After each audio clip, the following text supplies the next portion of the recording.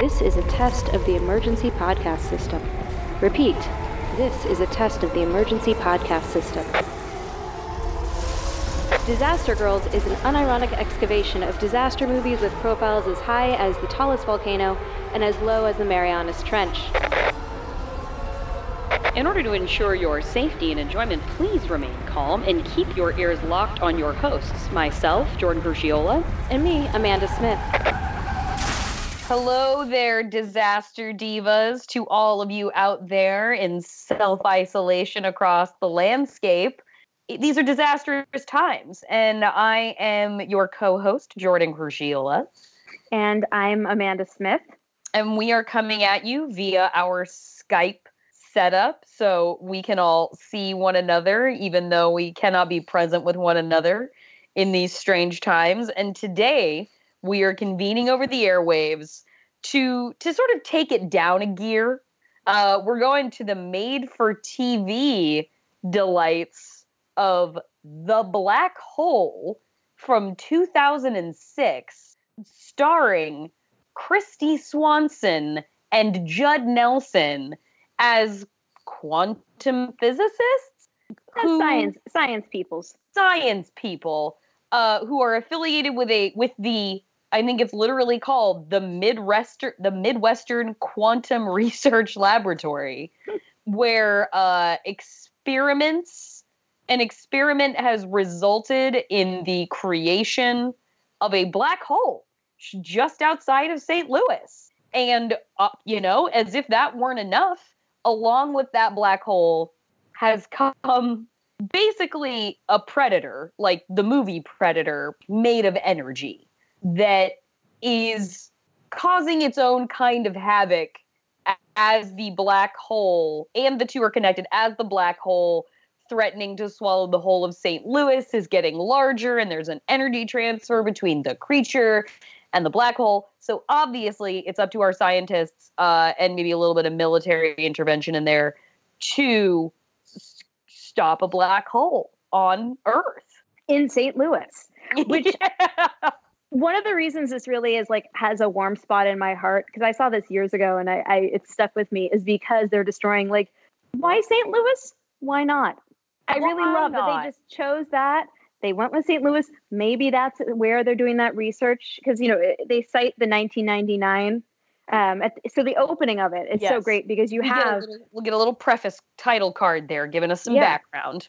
In 1999, a panel of nuclear physicists discussed the possibility that a heavy ion collider experiment could result in the formation of a black hole. After an extended debate, the panel decided that such a scenario was not just highly unlikely, but impossible. And then the next title card is just, they were wrong. They were wrong. They were wrong. I love so much how bold this movie is. They're just like, nope, we're going to say that it's based in real science, but that the real science was wrong. And I think that's such a bold move on their part. That's a really good clean slate. That is a real, hey, you know what? You thought you knew? Guess what? It was all wrong. It's like, okay. I mean, they didn't have to tell me that this was hypothetically discussed.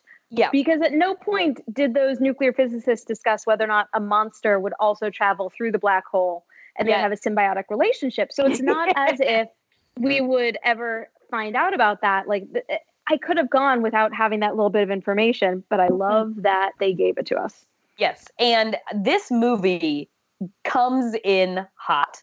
Once we get that preface, we are in the Midwestern Quantum Research Laboratory, and immediately there is some kind of explosion that causes a radiation leak, and then this place is compromised, and people go in their radiation hazmat suits. The scientists, I think, go in, or maintenance people go into this service cavern, service corridor to go see what the problem is, and they encounter the Predator. And the reason I'm saying it's like the Predator is because it looks so much like the Predator. It is translucent. The whole time that we see it, it is translucent, like the Predator in stealth mode. And it is an electricity being that I thought was a real strength of this movie, just for the sheer fact of the effect and having basically lightning cracking whenever it was on screen. And I really liked the process of like when it killed people, they like vaporized first into skeletons and then into particles. Yeah, no, it deconstructs them really elegantly. It's not just like the monster is not just a little bit like the Predator, it's also bipedal. Yes. And it seems to have a very pronounced head shape. Like everything about it was, I was like, oh, you guys took sketches of Predator and just were like, throw some electricity on it. We're good to go. Yeah. Make it look crackly. But I love every time that monster is on screen because it's just destruction. And we get just the right amount of destruction every time. It wreaks havoc. It likes to eat humans. We don't know why. It just does. Yeah. In a control, later on, the military gets called in and the Predator monster, electricity monster, reappears. Yeah. And in a control room full of electrical components, it goes for the humans. Yes. Who immediately try shooting it. They're like, oh, there's electricity coming out of the wall. I'm going to shoot it. One guy throws a chair at it, which I also really respected. One guy just vomits on the floor. One guy just vomits. And we get a specific camera focus on him falling on the floor and throwing up. Directly onto the floor. It was a very Lily Reinhart vomit, too. I heard her, I'm sorry, in my head as he threw up. And that, I was like, you know what? Honestly, I don't know what I would do in that situation. I can't say that my body wouldn't react in panic and, like, I just have to suddenly throw up without control. Like, okay. You might just panic vomit? Yeah, I was surprised we needed that coverage. That was, like, something they were like, we need to, okay, now do the setup for him throwing up on the floor. But it was a real, like you said, was somebody throwing a chair, people shooting the electricity monster. And it was funny because that scene, which happens kind of eventually, like a little bit down the line, when the electricity monster is sort of gaining enough momentum to break containment in this facility, anybody who's not directly engaging with the monster is like not calm, but not freaking out. Like, yeah. Judd Nelson and Kristy Swanson are just kind of like present and watching it. Nope, they're not trying to run away. They're not screaming. And I felt like that was indicative to me of something I would call, if not a shortcoming of this movie, or just something that made me pause, which was for a movie where the premise is a electricity alien is ravaging a city while that city is being consumed by a land-bound black fucking hole, everybody's pretty calm. Yeah. Like, everybody is being really, like, I was saying to you before we started, it's kind of a hurry up and wait feeling, which it seems like if there was a black hole in the middle of Los Angeles right now, I'd be going out of my goddamn mind. Yeah. There's in a movie where a huge part of what the main heroes do is drive around in a van looking at electricity lines. Yes. There's not a ton of narrative tension happening, for sure. And like, even, there's the black hole is being followed by a helicopter pilot who's pretty chill about the whole thing. Oh my God. And also delivering like fairly incisive commentary. Yeah. It's not long after the black hole swallows the research facility and starts like manifesting and expanding that like he looks down at it and he's like, it appears to be a black hole. Yeah. And it's like, guys, people in the movie Volcano couldn't identify a volcano. And this news guy in a chopper just totally ID'd a black hole on Earth with no prompting. St. Louis, apparently, top shelf investigative journalists, ready for anything. I'm so glad you also remember, because like as soon as he said that, I was like, wait, this guy can figure out black holes for the volcano. Because that was also immediately where my mind went, was directly back to Volcano and them not knowing about the tar expanding and catching fire. Yes. The tar is expanding and catching fire. Yeah. What is this goo bubbling up on fire from the surface from the core of the Earth? Oh gosh, what could it be? But this guy's like, oh shit, black hole. Black hole in the middle of St. Louis. I've been waiting my whole life for this. Like if you showed me that, I'd be like, is that a smoke tornado? Like, I don't know, because it just kind of looks, it's moving like a tornado. It's leaving a path of destruction in its wake like a tornado. It's very similar to a tornado, except it is. And he fully describes a black hole. It's really impressive. And it was interesting. I don't think anybody did anybody in this movie at any point use the term event horizon? Or did they just keep saying the point of no return? Because the event horizon being, you all are disaster divas out there. You probably already know this, but the event horizon being the threshold sort of around a black hole, the point at which after you pass it, escape velocity is impossible to achieve to try and get out. Like that is the point at which you are committed to your journey into the black hole. There's no going back. And it's such a great opportunity. It's the only opportunity to say the very fucking cool words event horizon. Yeah. And I don't think they did it this entire movie. And I was someone say it. You're all scientists. I think at some point she does mention that he's about to like reach the point where he no longer can escape. But she does say it. The point of no return. Is that what it was? Because I can't. And I literally just rewatched it, and I don't remember. It didn't jump out at me, which I'm a little embarrassed by. But you're right, they didn't. I think they say singularity at some point. Like, did they call it They might have called it a singularity or something. They used some other term, but they did not say. One of my favorite movies all the time is Event Horizon, which they incorporate like an Event Horizon moment into this movie when we get to our solution for how they're going to solve this problem. But so I know that my ears were perked up for like, oh, cool. Am I going to hear either Judd Nelson or Kristy Swanson explain the Event Horizon to me in this movie? And they didn't give me that. And that was a real disappointment. I kind of think that's because, there's like certain times where you're watching these movies and it's really fun to watch the actors say the words because it's like if my dog started talking, like they're saying these words the whole time. You're like, they just had to sound it out to you phonetically and then you repeated it back. Yeah. And I kind of have the sense that given how few science moments there were in this movie, I kind of have the feeling they couldn't put the peanut butter on the roof of their mouths to get them to make the words like event horizon and explain what an event horizon is. Right. I kind of suspect that they could not get to that point. Now, I completely believe that because when we meet Kristy Swanson, she's working in the lab. She's on this kind of, I guess, theoretical physicist team that has been working on this ion experiment. And when we meet Judd Nelson, who gets the emergency phone call after there's the facility's been compromised, he was working on this theoretical nuclear black hole team, but he seems to have been disgraced off the team because he's become an alcoholic as a result of his divorce or separation. Divorce because he lost custody of his daughter at some point. So somebody in, I think, Riker, the amazing military man in this movie, played by David Selby. I think it's him who says at one point to Judd Nelson, like, you lost like you can't make decisions since you got divorced. And I was like, wow, fucking judgment. Just like kicking a man when he's down.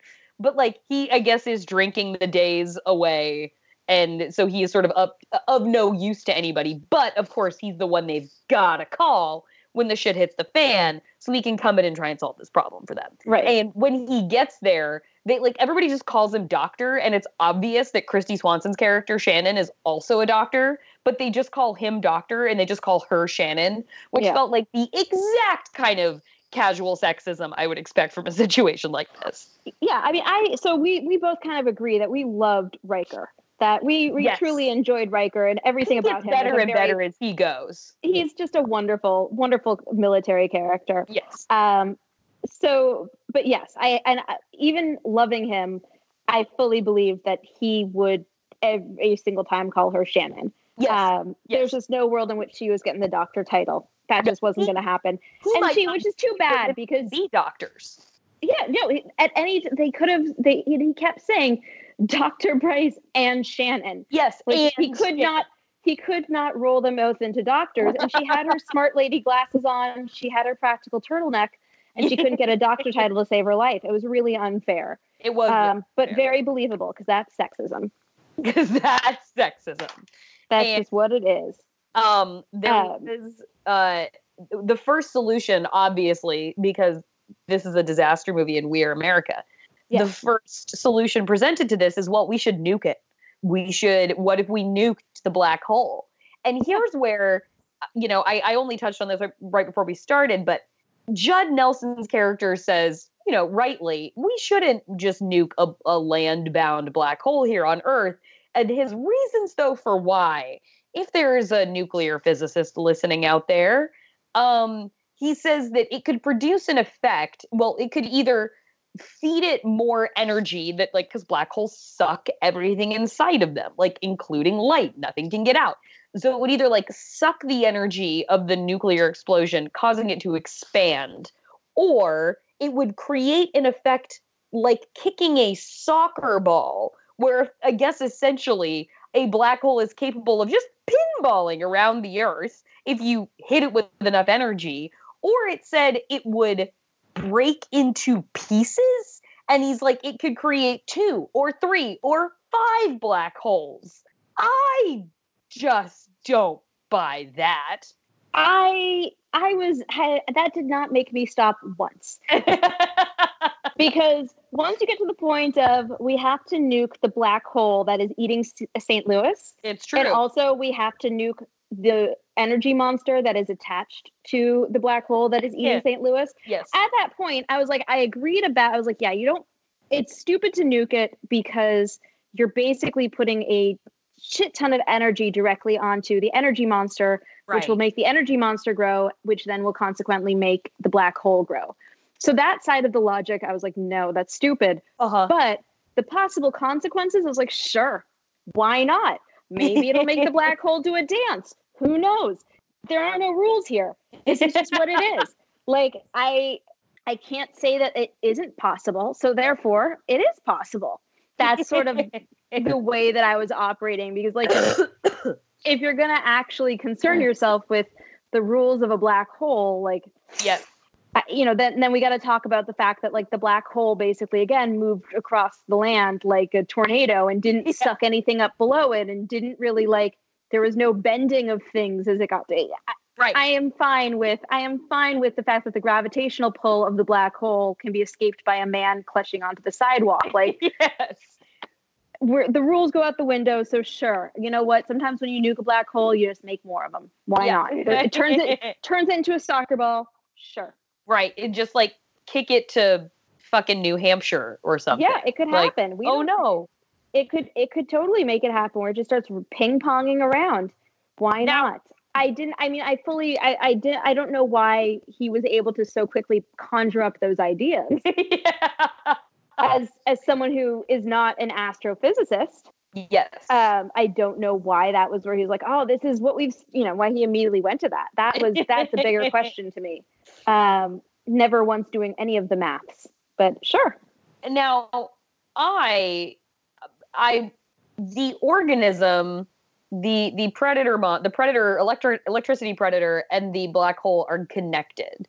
Yes. And what we learn, or what is the conjecture, is that this organism might be traversing the universe, bouncing through various black holes. And it needs, in order to sort of pierce space-time, because the proposition is that he is jumping through time and space through black holes.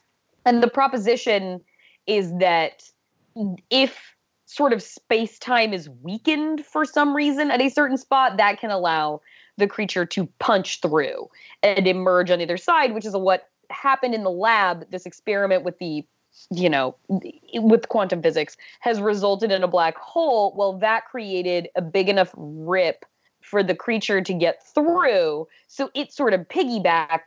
Why this just went in and out of my brain.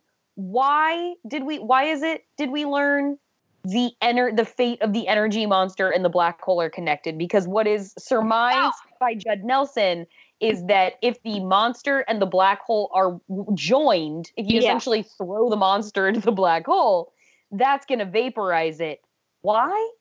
Okay. So there were two things that happened. One, when he first gets there and he's like, I need to see all of your reports. Yes. And so he goes and looks back at other tests that they'd run, and Christy Swanson keeps saying, he pores over the data, looking through spreadsheets, and says, Judd Nelson says to himself, show yourself to me. That is his, where are you, anomaly, so I can find what this is. Show yourself to me. Except never with that much passion. Everything's at like a level 4. Yes, every moment of that movie is a level 4 for Judd Nelson. Yes, continue. So he's poring over the data. Yes. So he's poring over the data, and then Christy Swanson keeps saying like, nothing was different. And he keeps seeing that nothing was different, but then he sees a little like spike right before it happened, and he thinks that's the energy monster.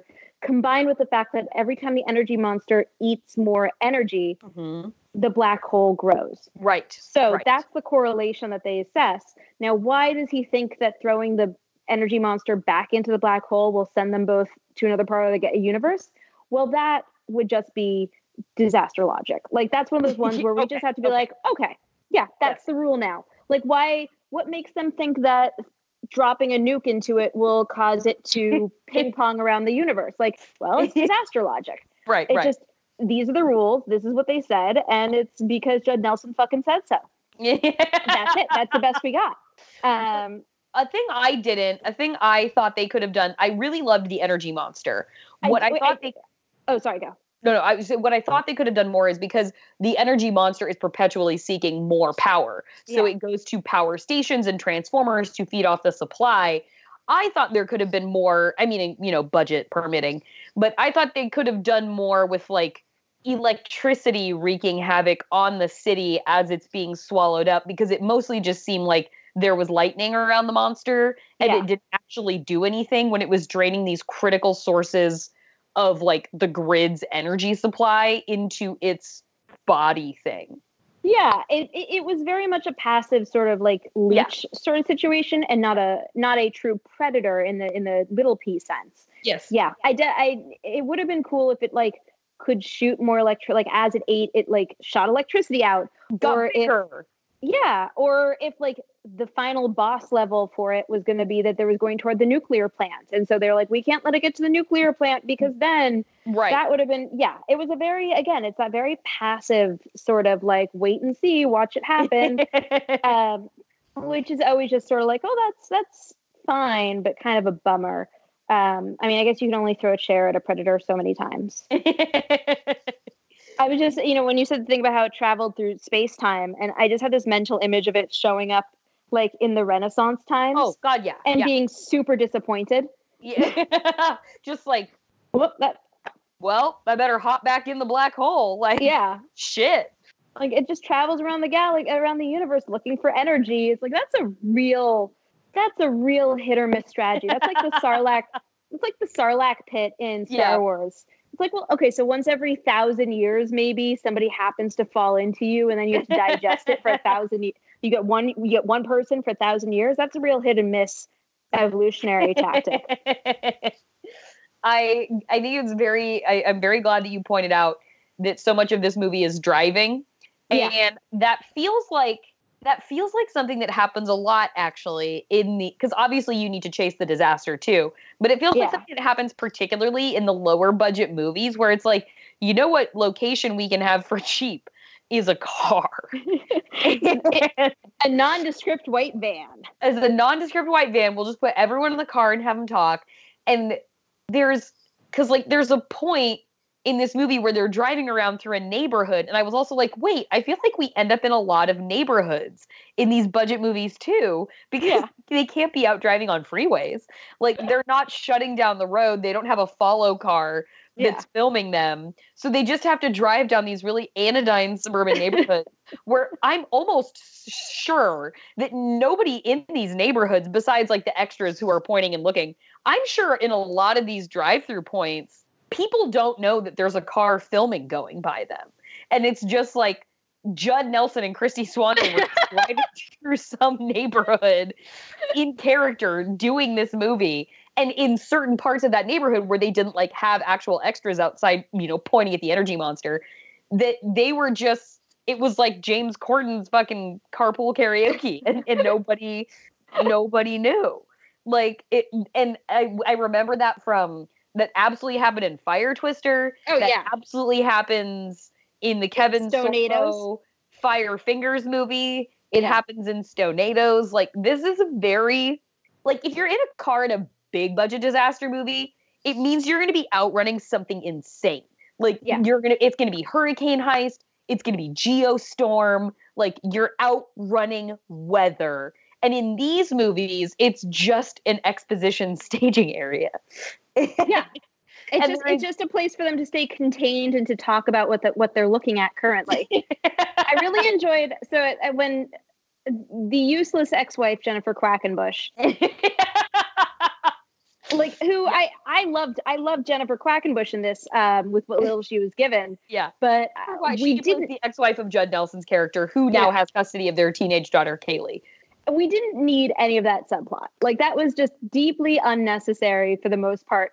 Particularly when at one point they're driving to try and find the black hole, or they're trying to get to Soldiers Field, which is where all of the military outpost has relocated to. They're trying to get there.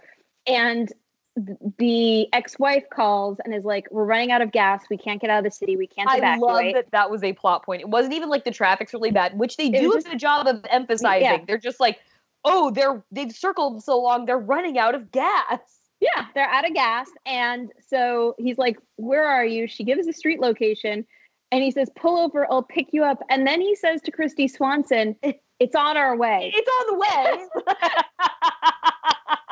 Like, the sheepish moment of, we're on the way. It's like, no one's going to begrudge you, Judd Nelson, saving your teenage daughter and horrible ex-wife. No one's going to begrudge you that. It would probably create more tension if it were like, it's not on the way. I know, but I have to save them. Like, right. Nope. We're just going to swing by, pick them up, get some pizza rolls at the Circle K, and they're going to keep going to Soldier Field. It was almost worth it for me to have the horrible family for that moment alone. Yeah. Just because I was like, that's such a nonsense thing.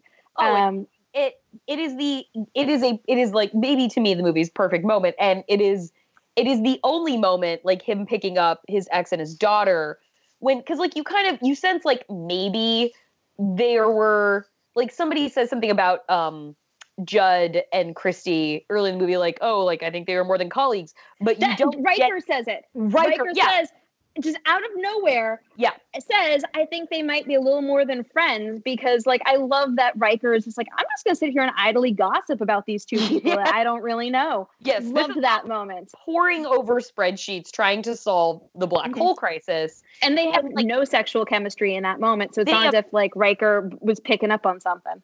Right. They have no tension in that way, but because that's been incepted in you, you're like, oh, did they like each other, but they never admitted it? Well, apparently they're a thing of some kind, or they were a thing of some kind, because when Judd gets to Jennifer Quackenbush and his teenage daughter, he's picking them up on the street, and the ex sees Kristy Swanson and goes, you didn't tell me Shannon was going to be here.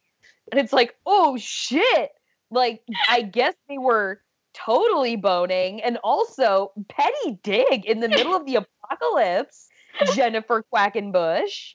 Wow. Was she gonna say, like, no, it's fine, my daughter and I will stay here on the side of the road? If, like, oh, you've got Jen, who's in you? We'll pick you up. You're on the way. Who's in the car with you? Yeah. Like, don't tell me Shannon's with you. I really enjoyed that line was thrown in there, and also that there was a moment of like, what is this going to stop everything? Do we get to a little bit of like weird petty infighting? And Shannon doesn't really respond to it. No. Shannon does not. It's as if it didn't happen at all. Which I would have liked Shannon to at least have been like, it's good to see you too, Margot, or whatever her name is. Something. But Shannon is like such a non-character in this that she's not allowed to have personality. She's just only allowed to have glasses. That's very true. Yeah. Well, once they've, like, the black hole and the creature have I love the visual detail by the way that the electricity monster like skis along power cords. I thought that was very nice. And I thought they actually did a good job with the visual of the black hole, because working on a budget like a movie in this caliber would have, it's not going to ever look right. And like, you're also inventing what a black hole looks like. So the only time you see the black hole really is via news footage. So it's kind of grainy and broken up and staticky. And I thought that was a really good choice on the part of VFX to make it sort of like intentionally blurry, grainy. I was like, oh, this is working for me. I like this. Yeah, no, I think they did a really, everything felt pretty much as good as it can in this. Right. Like the electricity stuff all worked pretty well. You're right. The monster and the black hole all worked really well. And it was probably partly because it was something where it was like, well, we have no base to go off of this, but there was it never felt particularly rubbery. Even like toward the end when Judd Nelson is trying to escape the black hole. Yes. Even the things flying by, it was working pretty well for me. You're right. And they gave us a good amount. We always like it when they give us a good amount of disaster. Yes. And they did. They gave us a lot of destruction. When there was a sense, similarly with, it was the same thing in Stonados too. When we weren't immediately next to the disaster, everything seemed fine. Yeah. When, like in this movie, when we're not watching the disaster, everything seems pretty much fine. But they gave us a good amount of it. Not necessarily fire twister levels of disaster, but they gave us a good amount of it. I mean, they did give us the St. Louis Arch being completely decimated. Yeah, that was good. That was good. That was, I mean, like if you're gonna pick St. Louis, you don't have a whole lot. When the old bank building being destroyed, I was like, whoa, too bad. I don't know what that means. Too bad. But when the arch is destroyed, that's a good one. Yeah, they did a nice job really drawing it out. I was pleased with that choice on their parts. Okay, so at the end when she kisses him, so right, it's okay. So they're doing that like last ditch effort where the first plan, which we haven't even really talked about, right? The first plan did not work. They were going to lure the monster using grenades, concussion. Side note, they learn when a car siren goes off that the creatures are sound sensitive, and Judd Nelson's character speculates that maybe from wherever they're at in the universe, they're not used to frequencies like this. So they realize they can at least distract the monster with sound. So they think, oh, maybe we can corral this guy using extreme sound diversions into a shipping container we're going to outfit with an electrical field that it will walk into because it wants the electricity. We will trap it inside and close the doors, and then we will just drop it into the black hole. That's the first plan. Yeah, which I was like, okay, sure, why not a shipping container? Why not? We don't necessarily know like how it works or how like what it can be contained by, and we've seen it travel through wires. It's not a Faraday cage, so was not a great plan, and it did not work out well for anybody involved. All the soldiers were eaten by or consumed by the energy monster. And it did end in spectacular fashion, at least, because the energy monster gets onto the scheme, picks up the shipping container with its electricity, and just throws that fucker and breaks it. And it's like, screw you guys, which I thought was a good end to that scene. So that's plan A, which does not work. Does not work.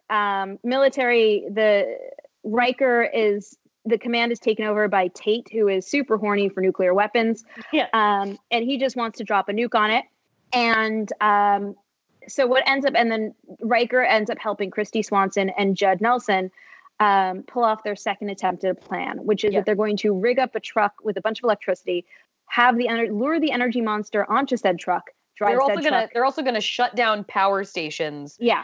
So there is no like more attractive electricity draw, and they're basically just gonna like turn on whatever the electricity generating thing is inside this truck. They're gonna make it like the only thing that this creature can attach to absorb more energy. So it's gonna be like a bait. They're gonna hook it like a fish. They're gonna do exactly what I do whenever I'm trying to get a moth out of my apartment, which is turn off all of my lights and open the door and hope it goes toward the lights. That's it. That's the entire plan. Is they're gonna lure. It was that sophisticated. Yes. Yeah. So anyway, Christy Swanson and Judd Nelson are going to drive this truck into the black hole, except that first Judd Nelson, when they have the cute little moment of Christy Swanson being like, is this what you thought your day was, what you were going to do when you woke up this morning? And his response is, no, I thought I was going to have a few more drinks. And it's not said in a particularly charming, it's supposed to be sort of charming and self-effacing. Yeah, and like roguish, I don't know. But it's not delivered that way. It's just really pathetic. Yeah. And then she kisses him in the least passionate kiss on television. Yeah. It's just it's such a deeply it happened. I was like, kiss. oh, so that's the direction they're going to take. Oh, okay. Yeah. Well, all right then. Okay. Yeah, and when it was so bloodless, and also I was like, how is that the line that she's like, yeah, I'm into that. It didn't because at that point he's decided, because they, in their secret plan that's happening adjacent to the military brass, they're on a clock because the president's about to address the nation and say, I'm sorry, everybody, I'm about to drop a nuclear bomb on St. Louis. And everybody's in agreement on that, basically, except for Riker, Judd Nelson, and Kristy Swanson. And so Riker, amazingly, goes rogue, I think just as much to help Judd and Kristy as to stick it to Tate and be like, fuck you, dude. And there's this wonderful moment. It is perhaps second favorite moment in the movie after Jennifer Quackenbush getting bitchy about her ex-husband's apparent girlfriend. When Tate they're like clearing out their center of command because they need to get out of the blast radius for the explosion. And so everything's kind of hectic, and he looks at Riker and he's like, what does he say? Is there something going on here that I don't know about? And Riker just looks at him and goes, I don't know how that's possible, sir. You're the one in charge. And just dips out, and he's basically going to commandeer military personnel to go carry out this secret plan. And so then Kristy and Judd are going to drive the truck into the center of the black hole, this electricity truck, I'm just going to call it that, which will at that point theoretically have the Predator attached to the back of it because it's hungry for that juice. And they're going to ride that motherfucker right into the middle of the black hole. Well, this kiss takes place right before they're about to get in the truck. But what Kristy doesn't know is that Judd's not letting her on that truck. He's going to go on this basically suicide mission alone. So this is his fucking exit line to her too. The kiss is passionless, but he's like, this is my moment. I know what I'm going to do, and she doesn't know. So I'm going to bring up my drinking problem before I get in the cab of this truck, lock the doors, and don't let her in. He knew, and he still said that. He could have had the moment where he's like, well, I didn't know it was going to be with you, but if this is how my day has to end, I'm glad it is. That could have been fine. Would have worked. Would have been that parting line that you could have sent her off with. But instead, she's going to go, the last things he said to me before he died was a description of how he was going to have another 3 drinks. Yeah, it was how he was going to get blacked out when he woke up this morning because he's depressed. Yeah. It was not the most romantic. It was not the Han Solo I know moment that he was maybe hoping it would be. It is all compounded by the fact too that Judd Nelson is wearing Judd Nelson glasses, like those little round glasses. The tiniest glasses with the biggest hair. Yeah, the tiny glasses, the goatee, and the angriest hair. The angriest drunk man's hair. He had Doc Brown hair. In this movie, he is also wearing a huge overcoat the entire time. Yeah. He's in a large trench coat for this whole movie. And I'm not saying that wardrobe needed to be better, but it was that was an interesting detail that just did Judd insist on that? Was that that's a part of my character identity? Why this big ass jacket the entire movie? Well, the giant trench coat was to remind us that he was in Breakfast Club. That was it. It was just to remind us of Breakfast Club. That was the entire purpose. Yeah, the giant trench coat paired with the Doc Brown hair was really just, it was the energy of Jeff Goldblum in Independence Day. Yeah. It was that crazy conspiracy theorist energy. Yeah. But contained within the main character who we were supposed to believe was an authority. Yeah. So it was a real dichotomy there to have oh, no. He looks like a lunatic. However, but you're right. The glasses choices in this really made me very happy. But his glasses choice, Kristy Swanson's Tina Fey glasses. Yeah. It was the glasses wardrobe. What wardrobe failed at, the glasses wardrobe really made up for. Because she definitely had hot girl trying to look smart glasses, and I enjoyed that. Yeah. and in her like now that they've kissed, now that it's all on the line and he's gonna sacrifice himself. Well, like he doesn't necessarily have to sacrifice himself, but it's a very low odds of survivability. So she decides, like, fuck it, I'm not getting on that helicopter and flying out of here with Riker. I refuse. I'm staying back in some small in the trailer, in like a communications trailer, and I'm gonna guide Judd Nelson into the black hole, and I'm gonna update him on when he is going to cross the point of no return, aka when he's about to cross the event horizon, so he can rig the gas pedal down, keep sending the truck on a straight course into the black hole, and he can dive out before he crosses the threshold and gets sucked into the black hole with literally everything else. So that is their grand. I do have to interject with when he's explaining like his theory about how they're going to get rid of the creature and the black hole simultaneously. I forget, I don't know like the proper name terminology of this theory, hypothetical, whatever it is. But I like this moment because it is an event horizon moment, as in the movie starring Lawrence Fishburne and Sam Neill that is amazing sci-fi horror. He starts explaining that like, in fact, the shortest distance between 2 points is not a straight line, but it is a single point. That is the shortest distance, is a single point. And so he does the thing where he takes a piece of paper, which is exactly what Sam Neill does when he's explaining his gravity drive technology in the movie Event Horizon. He picks up a piece of paper and he says, like, he tells the military guy, he's like, suppose this is a universal plane and it's an 8.5 by 11 piece of paper. And he's like, and here's 1 point and here's us. Well, we could go from here to here and this would take a long time. And then he's like, but if you fold the paper in half, like effectively folding space-time, that's what we're going to do here. And we're going to fold the paper in half basically by combining the monster and the black hole. And they're going to drop into another point in the universe together because I'm going to merge them. Yeah. So that is the goal. Yeah. I mean, again, yeah, sure. Yeah. Why not? Why not bend space? We can bend space time with electricity monsters. Sure. It was 100%. Like when they tried to science that part out, I was just like, okay, we'll go with it. Yeah. I have no qualms with this whole concept. Again, I think it's a poorly designed evolutionary monster. Yes. But as a solution, yeah, sure. Let's drop the thing in the other thing and see if it makes it go away. I do appreciate that. I think it is Tate at one point, or it's somebody with like Homeland Security, like describes this procedure. He's like, so we'll pop the monster back in the hole. It's like, yes, we're just going to pop it back in the hole. Yeah. I did putting the donut hole back into the donut. Yeah. Yeah. It felt really right that everybody in this movie kept saying nuclear. Oh yeah. That was a message. We were having that conversation around 2001 about whether it was nuclear or nuclear, though, because Bush was always saying nuclear. Well, so I was like, I didn't think that the president was Bush. The president was sort of generic president. I did like that his advisor was straight up Karl Rove. Yeah. Like in terms of physical casting, it was Karl Rove. Not 2001, 2006. Sorry, I was thinking 2001, like Fast and the Furious, which I've just been watching. But this was 2006, and so it was very much like, that's just straight up Karl Rove. So does that take us to what this was really about? Yeah, I will just tie it up by saying that the truck gambit does work. Oh yeah, it does. They catch the energy predator on the hook, and he affixes himself to the truck, causing no damage or complication to the vehicle while it's driving.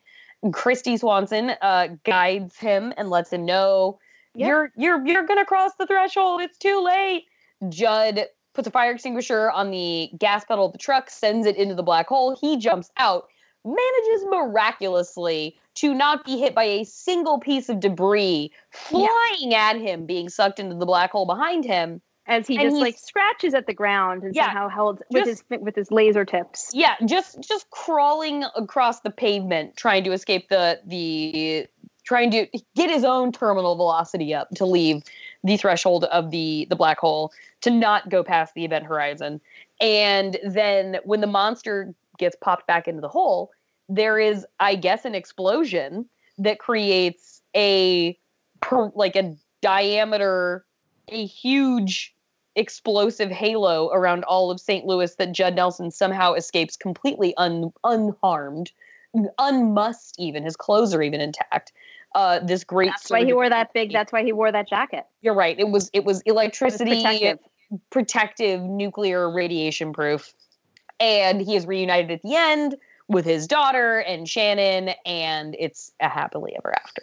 Yeah, and he sends when his daughter comes and sees him after he hugs her. He then says, "Go say hi to Shannon," and I was just like, "Well, that's awkward." That teenage daughter definitely resents Shannon. Like, let's be clear on this issue. That teenage daughter has never once liked Shannon because her mother, who once said when she asks in the car, "Why do you hate Dad?" the mother says, "You'll understand when you're older."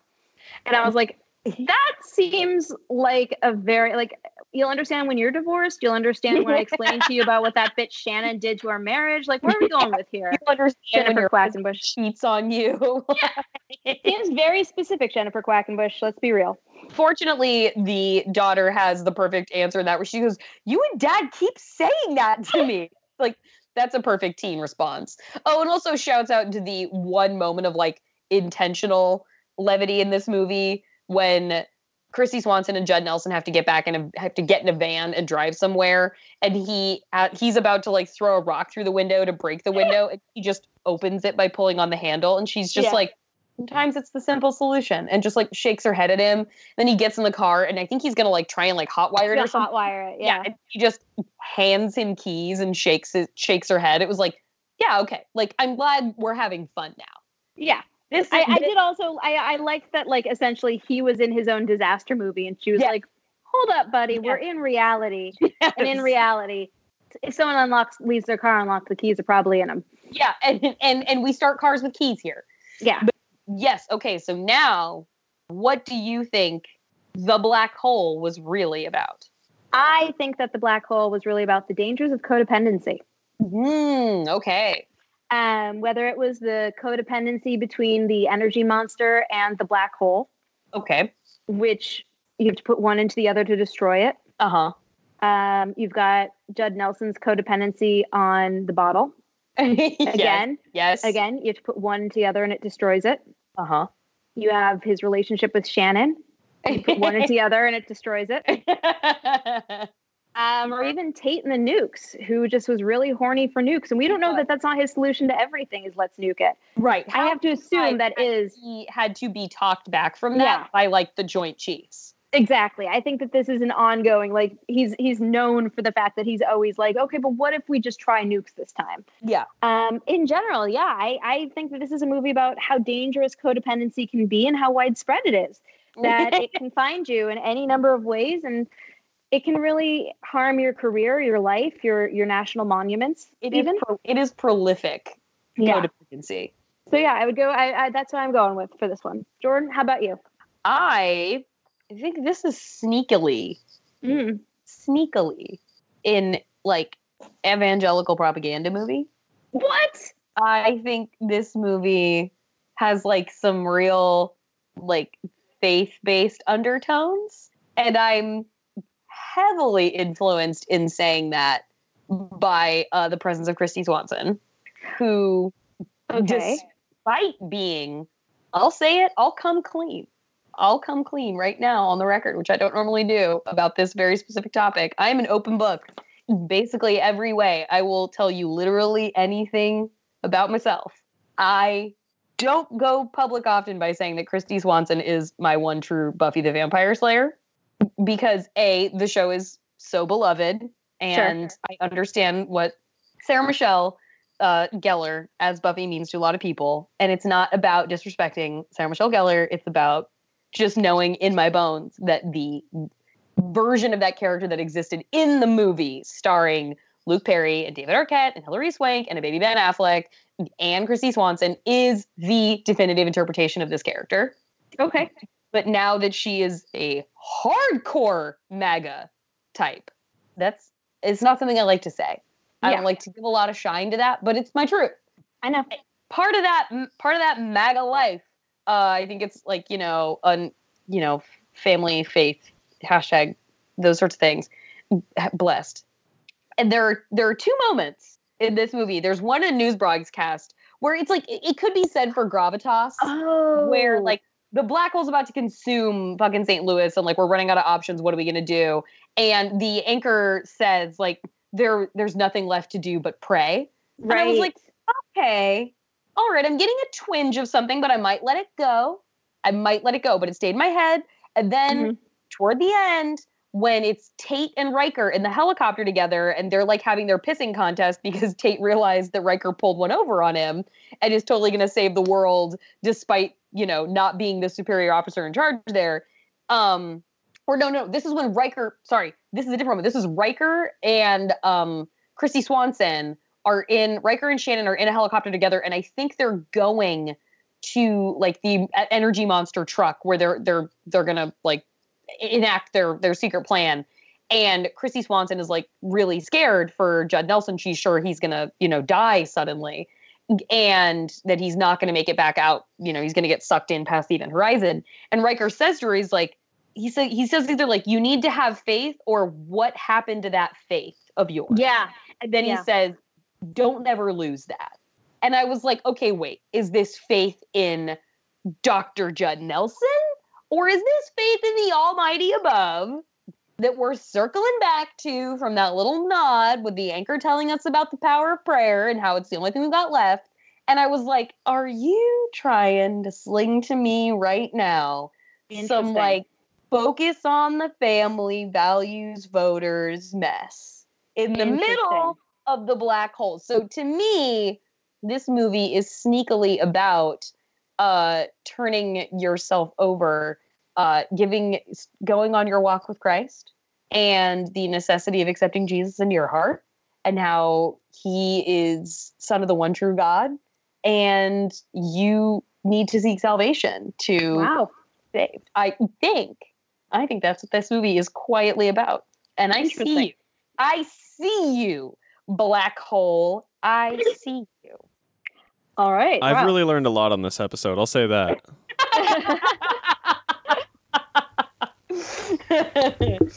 I feel like Amanda normally goes the like. I normally go the theological route, but I didn't feel there was too much God in this one. But I do like those points. I think that's a solid one. Also, like the way that the president is like, what we should take from this is we all need to make amends with each other. Yeah. I thought that, so as soon as you said that was what I first thought of, was like, interesting. The president, like, basically preaching forgiveness and, like, opening back up to your neighbors and reaching out to them and all that, and, like, forgiving and loving the people around you. So that I could definitely see it. That's some of evangelical shit right there. I'm on that. Okay. Yep. Cool. All right. So fantasy casting. What's it gonna be? Do you want to go? Yes. Okay. I'm only going to do the two. Okay. I'm only going to do the two leads. I feel like in my version of this movie, Jennifer Quackenbush gets a little bit more to work with. Mm-hmm. But I loved her "fuck you, Shannon" line deliveries. I'm going to go with, for Judd Nelson's character, for Dr. Eric. I'm going to go with Gabriel Macht. Okay. I'm going to go with Suits star Gabriel Macht. Okay. And I kind of want his chiseled jaw. I want his like broad-shouldered frame. Mm-hmm. I want his like, because once he kicks into his mode, like as we know from Suits, he does smarmy, smartest guy in the room so well. Well, he starts the beginning of the movie a little disheveled, but then he gets called in for a catastrophe. He puts on that aftershave, he heads in, he's got his science swagger back. And for Shannon Muir, Dr. Shannon Muir, I am going to go with Priyanka Chopra. Love it. And I think that is a hot couple I could get down with. That's going to have tension. Yeah, that's a flirtation I want to see. So it's Gabriel Macht, Priyanka Chopra. All right. So David Selby is Riker. Yeah. Best part. David Selby was delightful. I am going to write him out of this one for me, but I'll give him casting. I'm going to cast him in something else. I really liked him. But so this is embarrassing because it wasn't until you brought up your favorite, that she is your favorite Buffy, that I remembered why. I have the poster in my room. I have a I know you do. You love it. Original Buffy the original Buffy, which she is in my Yeah. So I want to say that I was being clever when I thought of this casting.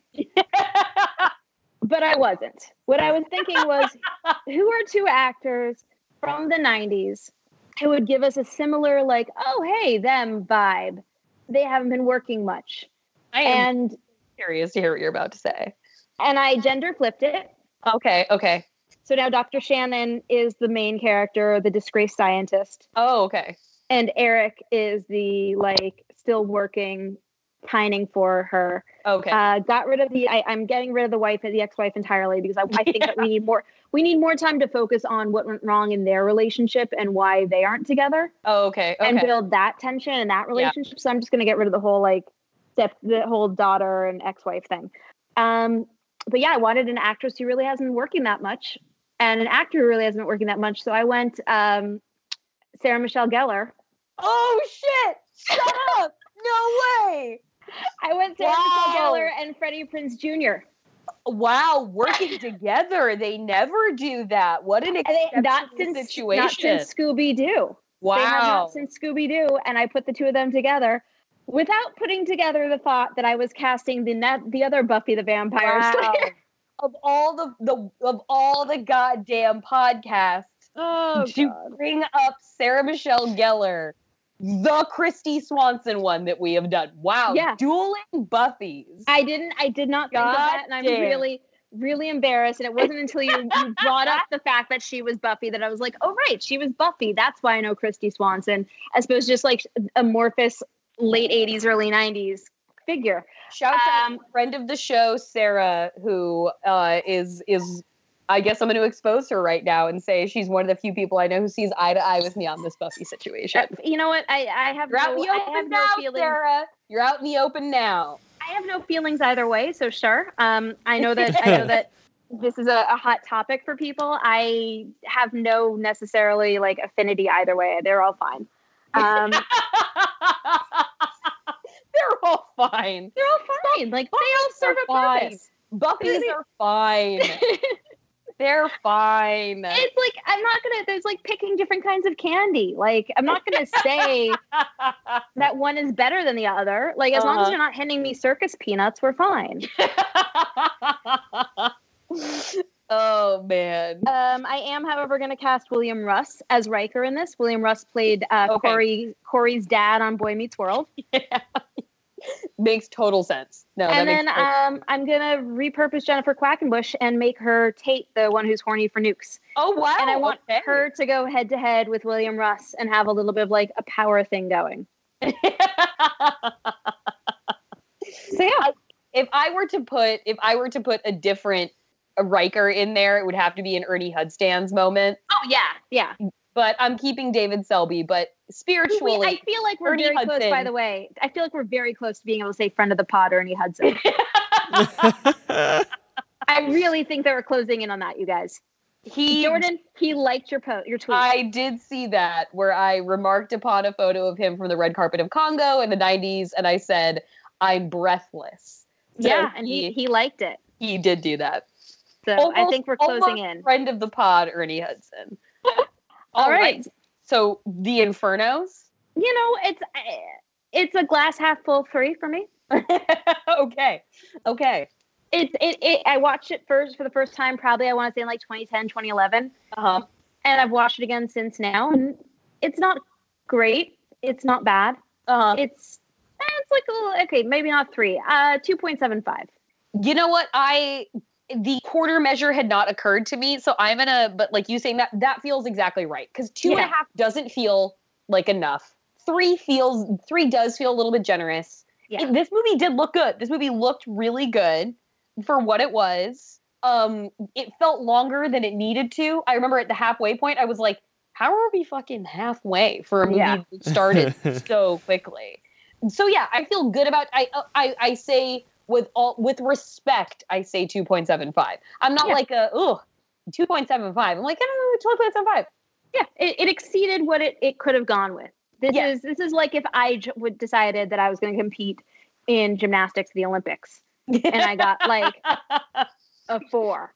we'd all be like, well, you know what? Actually, a 4 is pretty good, Amanda. Good You job. got a 4 in Tokyo 2021 now. Yeah. That would be pretty goddamn amazing. So same thing. This is like a 2.75 out of 5, Alright. a 4 out of 10. Pretty much the same thing. yeah, it's true. It's true. Yeah. And so And Jason, did you get a chance to watch this one, or have you been doing things I with your life? unfortunately didn't. Okay. I'm such a failure, guys. I'm just no, that is It's okay. fine.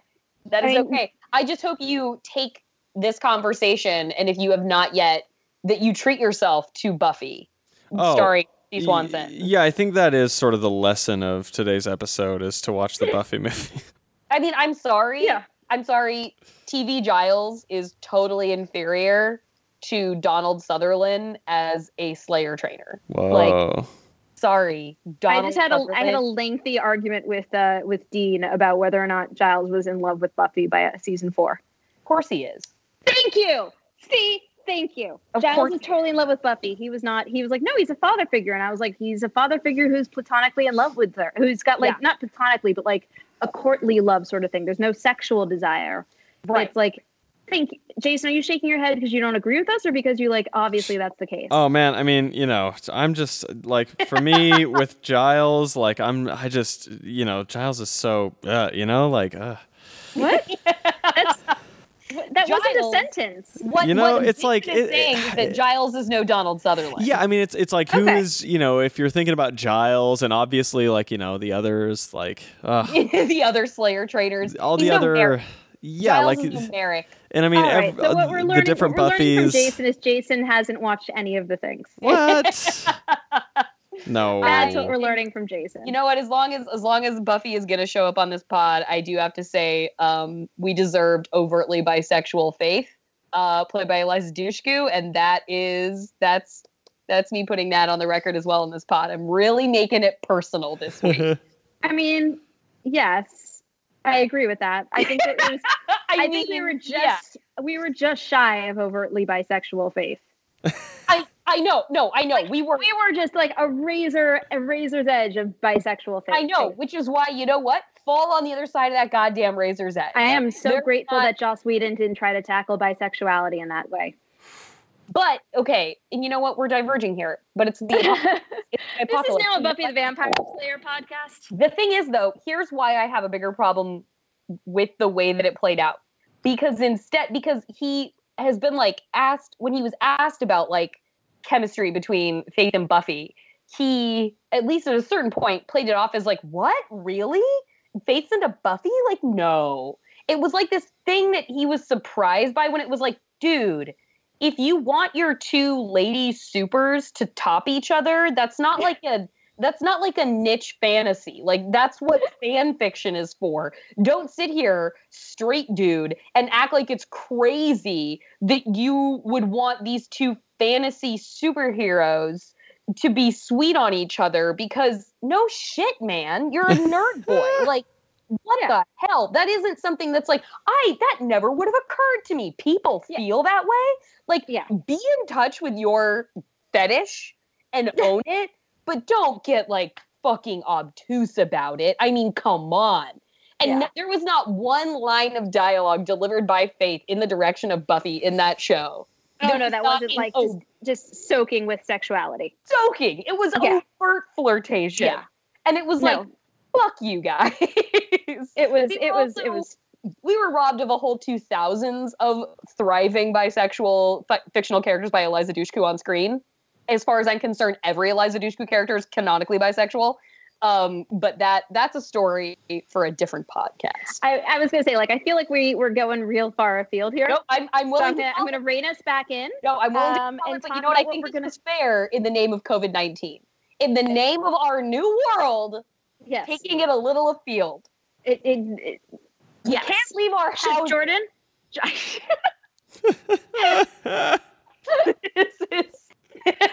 Hey, Jordan, you know where we are going to go, though? Next week, we're going to go. Where are we going, Amanda? We're going to Krakatoa, east of Java. For the movie, Krakatoa, east of Java. I was going to say, and tell the fans what the movie's name is, Amanda. Krakatoa, east of Java. You heard it right, folks. 3 times. So you guys can watch that on Tubi. It'll be free to watch on Tubi, our favorite free streaming service. Tubi or not Tubi? Tubi rules. Tubi rules so hard. There's so many things that I've come across now that I'm like, that's terrible. I want to watch that. It's so full of bad good. I love it so much. You know what's on Tubi? You know what's on Tubi, Amanda? What? Soul Survivors, starring Eliza Dushku from the year 2001. What? Playing also a bisexual character. Okay, fantastic. Well, when we make a Patreon, we can deep dive all of Eliza Dushku's bisexual movies. Yeah. Also, if the head of marketing, oh yeah, bring it on. She's not even bisexual on that. Let's do it. That is a movie. And that movie is as much a love story about 2 women embodying their love through the art of cheerleading as Fast and Furious, I have learned, is about 2 men who can't express their love except through cars. Yes, it's true. It's true. I just do want to say really quick, if the head of marketing for Tubi is listening, I'd like them to put their contact information more readily available on the internet, but also reach out. Shout out Tubi. So Jason, do we have any? I think we have one new review, actually. Oh, you know what? I'm almost positive we do, and I'm just sort of gonna vamp here for like 2 seconds while I look it up because I wasn't prepared like I normally am for this part of the show. But thankfully, it's very quick and easy to access. So as long as I just have like from Miley. 2 or 3 sentences to speak real quick while I pull it up. This review is from Miley Cyrus. That's how it's spelled. Okay. I mean, which is probably how Miley spells her name when allowed to spell it. It is. This is a 5-star review titled "Whoa." All right. If you want to survive a disaster, this is the pod for you! Exclamation point. Thank you, Miley. Oh, You're thanks, correct. Miley. We are the Miley pod to survive it. Right. Miley is absolutely right. Man. Thank you, Miley. We hope that wherever you're quarantining with a lot of weed. Wherever you are, it's a party in the USA. Boom. All right. I do know every lyric to that song, just in case anyone was wondering. Thank God. Well, as you should. It's our national anthem. Who doesn't? Yeah, exactly. In times like these, Jordan, I hope so. Yes. Where do we find you on the internet? You can find me on Twitter at Jorcru, JORCRU, tweeting about all kinds of pandemic-related content that we're producing over at vulture.com. There's some quality Birds of Prey content that Jordan was a part of this week. Right. I'm totally plugging my Birds of Prey content right now. Look Please for my it. interview with Kathy Yan about the one-shot Molly party scene at the beginning of Birds of Prey. It's very fucking good. It's a really good article. It's a really good interview. You can find me. I am at Amanda R. Tubbs. That's Tubbs with 2 B's. I have nothing going on at the moment. So all I'm doing is just sitting around and obsessively tweeting. So, there's that. And Jason, how about you? People can find me on Twitter and Instagram at Jason Halftones. Later this week, I'll be posting the first page of a new comic I'm doing over on Instagram. Hey. Awesome. Fantastic. Yeah, That's it's a fun really time. cool. Yeah. You can find the podcast. We're disaster_pod on Twitter. We are disastergirlspod@gmail.com. We're Disaster Girls on Letterboxd. Email us, tweet us, please share us with your friends. Talk about us on Twitter. Talk with us on Twitter. A lot of my day is spent really bored going through our Twitter account and just randomly telling people to watch us or listen to us. Yeah, so come talk to us. And please rate and review, give us 5 stars, and we'll see you back next week for Krakatoa East of Java. Can't promise I won't bring up Eliza Dushku again. We'll give you a little like private module of that, like 5 minutes at the beginning for Jordan to talk about Eliza Dushku. All right, thanks everybody. Be safe out there. Thanks for listening. Wash your hands, guys. Don't touch your face.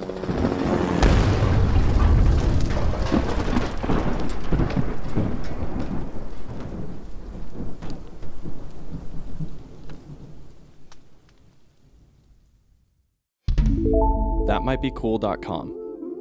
You never know.